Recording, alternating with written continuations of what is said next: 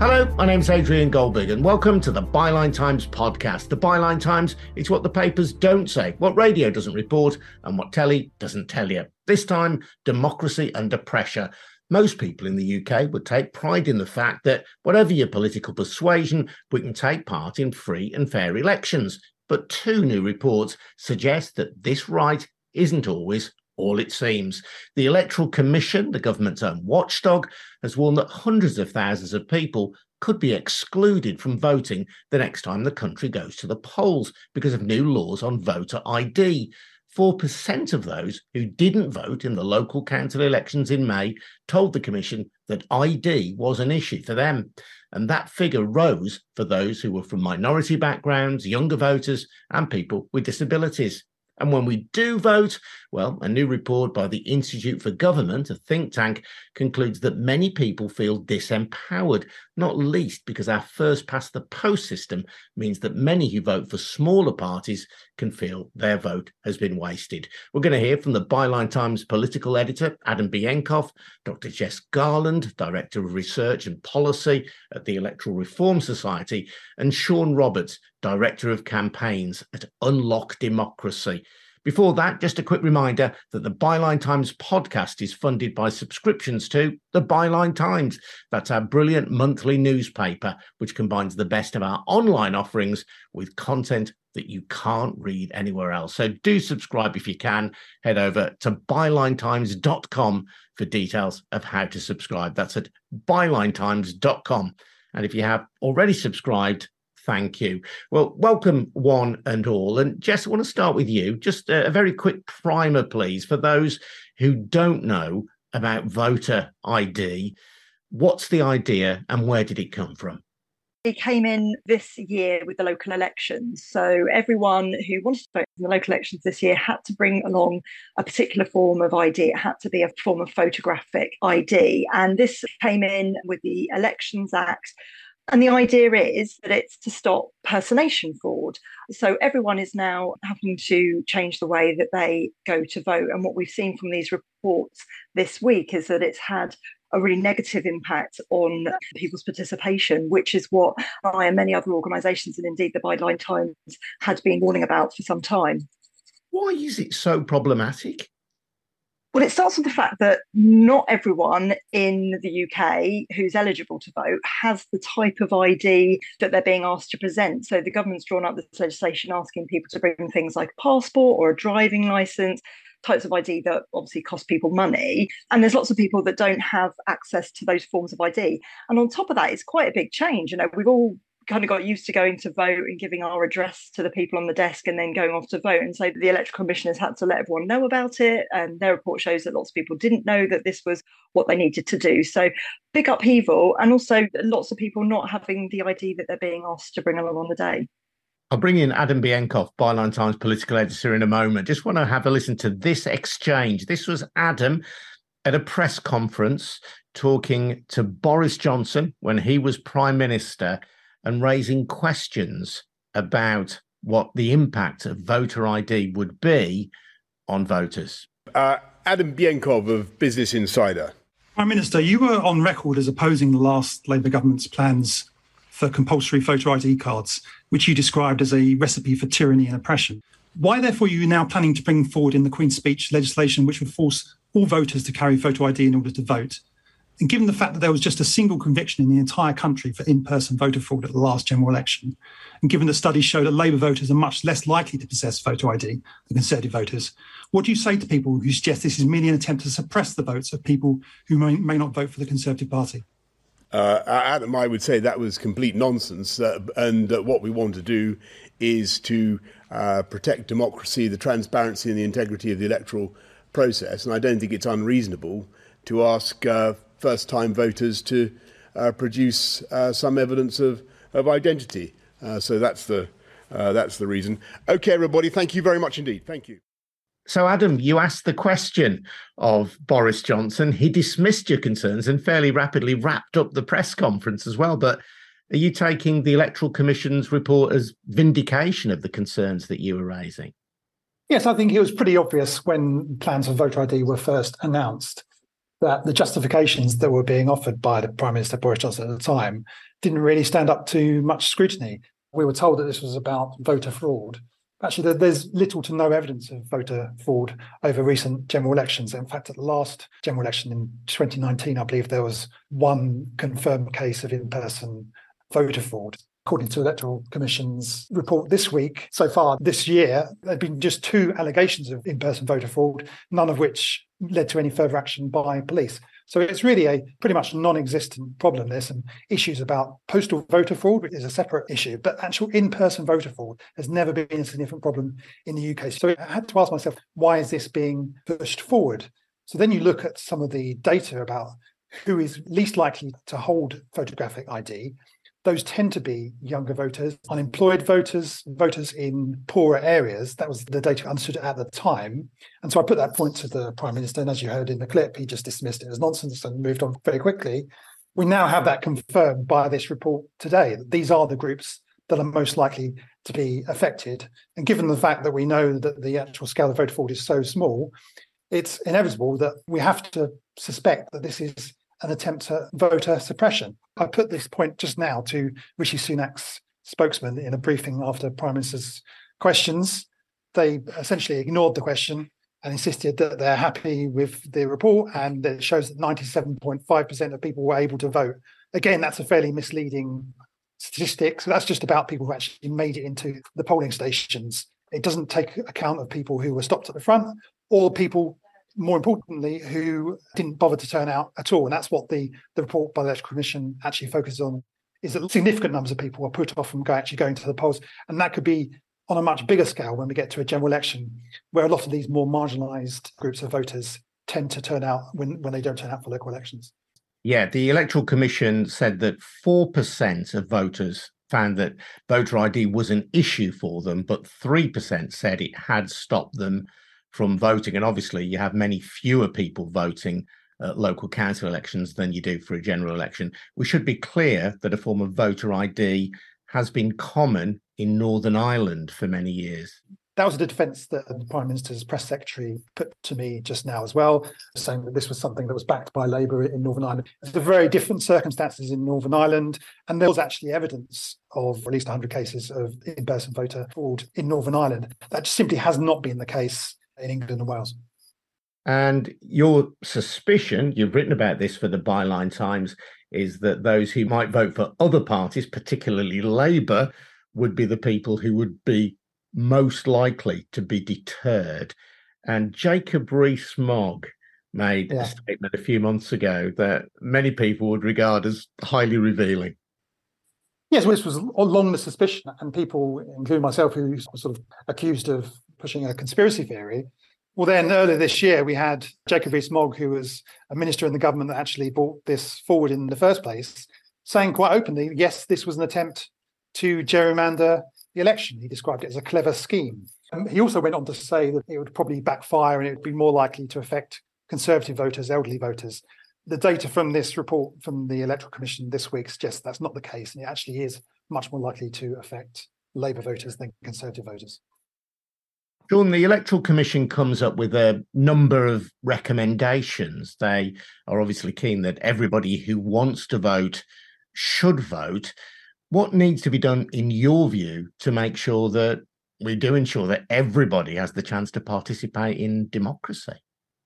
Well, the simplest thing to do would actually be to scrap the voter ID system altogether. There was no need for it in the first place. It's a very expensive system, and it's now proved to have failed, and it's proved to actually have prevented legitimate voters from casting their vote in an election.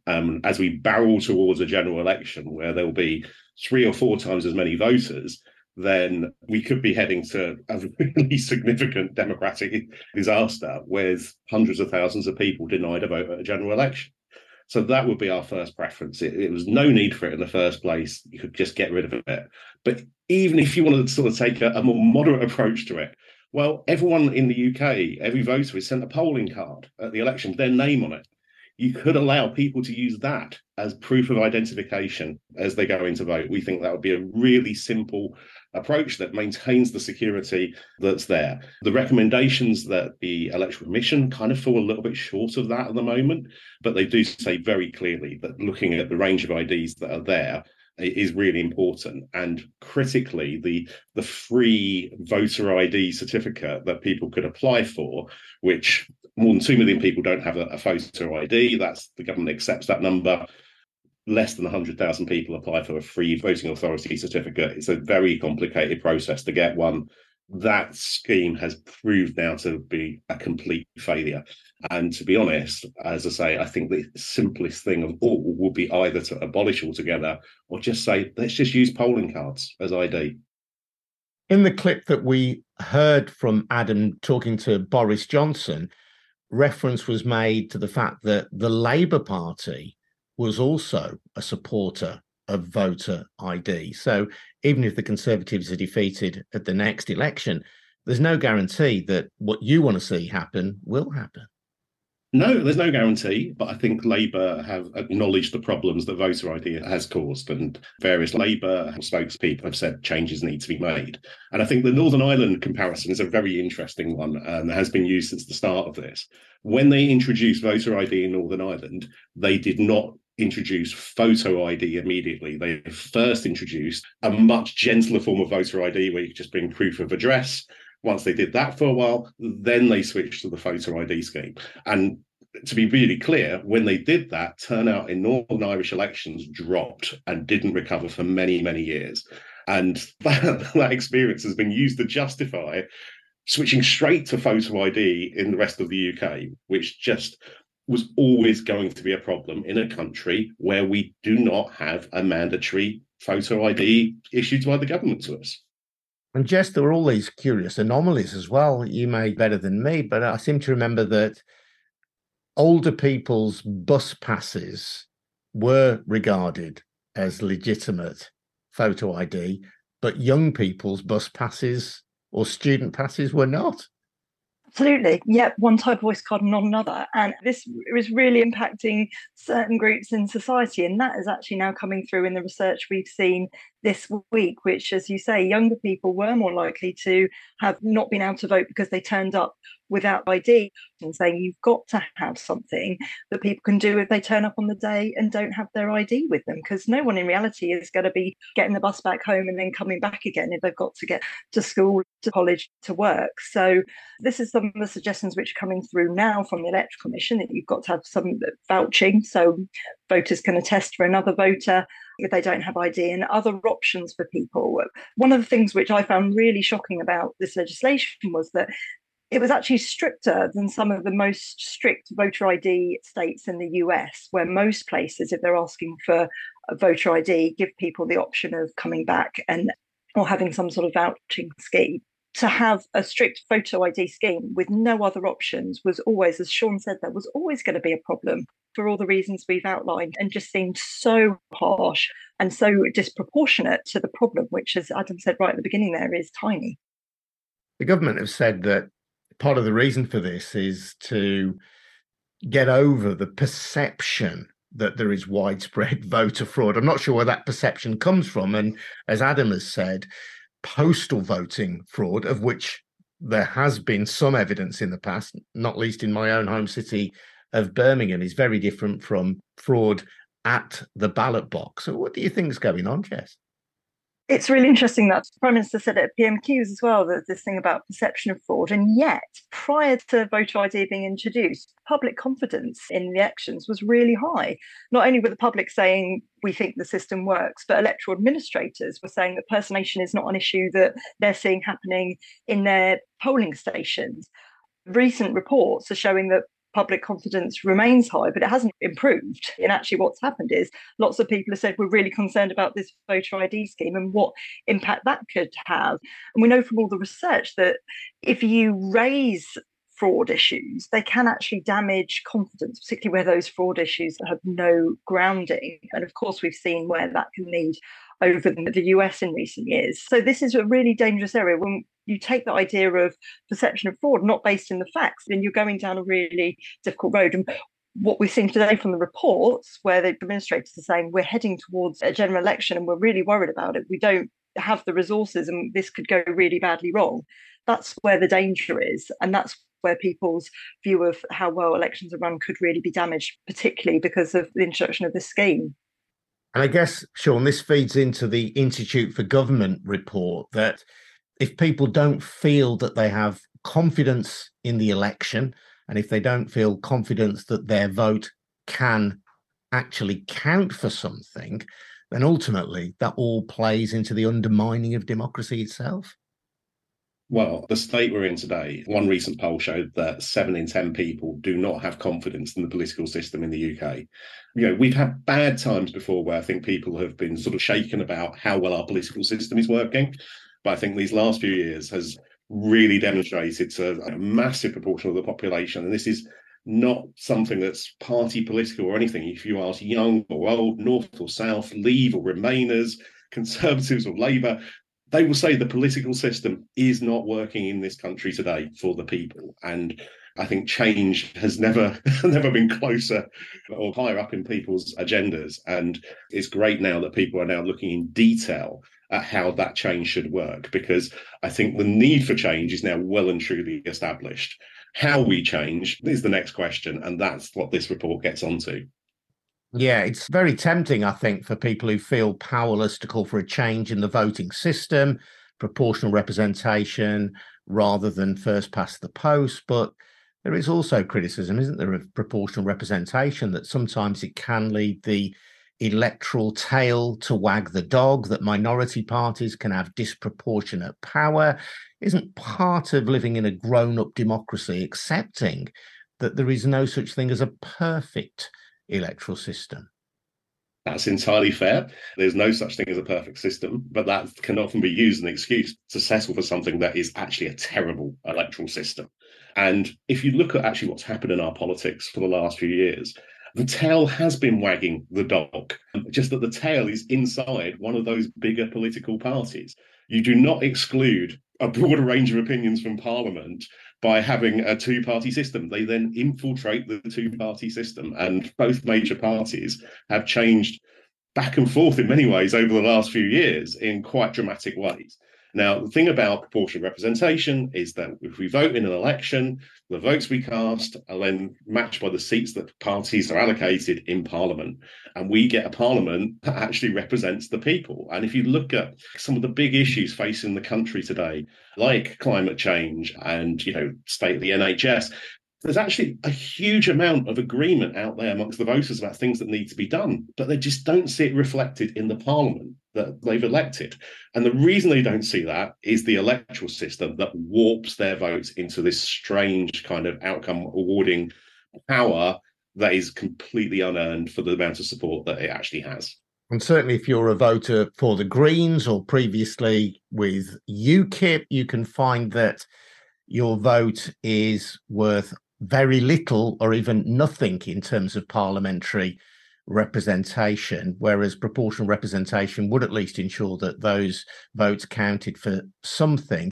Adam Keir Starmer, the Labour leader, previously a supporter of PR, now has beaten a hasty retreat from that position. Yes, no great surprise. I think support for electoral reform tends to be something that is strongest when parties are weakest and have the least chance of getting into government. Once parties get into government, they're in a position where they've already benefited from first past the post, and from their perspective, judge that they would not benefit from reforming that system. So it's a bit of a catch-22 situation, unfortunately. You're right to say, though, he has definitely backtracked on his previous position on this. Previously suggested that he was in favour of reform.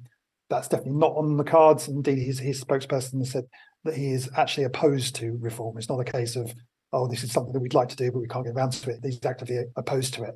I think on voter ID, there does seem to be a slight shift in Labour's position. So I think up until now, Labour has said that they're waiting to see and they'll review the policy. In the statement that Labour's Shadow Democracy Minister Florence Eshalomi put out last night, she described the policy as discredited, which is much stronger language than we've seen from Labour before. I put that to Keir Starmer's spokesman just now, saying, is the party planning to scrap the policy and scrap voter ID. He wouldn't commit to that, but they said they are committed to reviewing the policy potentially before the general election. So it does seem to me that Labour's position on this is shifting, but they're not yet completely opposed to it either. And Jess, there are other ways for people to make their voices heard. I'm thinking of institutions like people's assemblies, whereby ordinary members of the public are chosen at random. They may discuss issues that are being discussed in Parliament. They may call in expert witnesses, and they may come up with a series of recommendations. Now, those recommendations are not binding, but they are decisions that parliamentarians can pay heed to if they wish. And it's a whole infrastructure that is lacking in our democracy, but which many people feel would be a benefit to our democracy.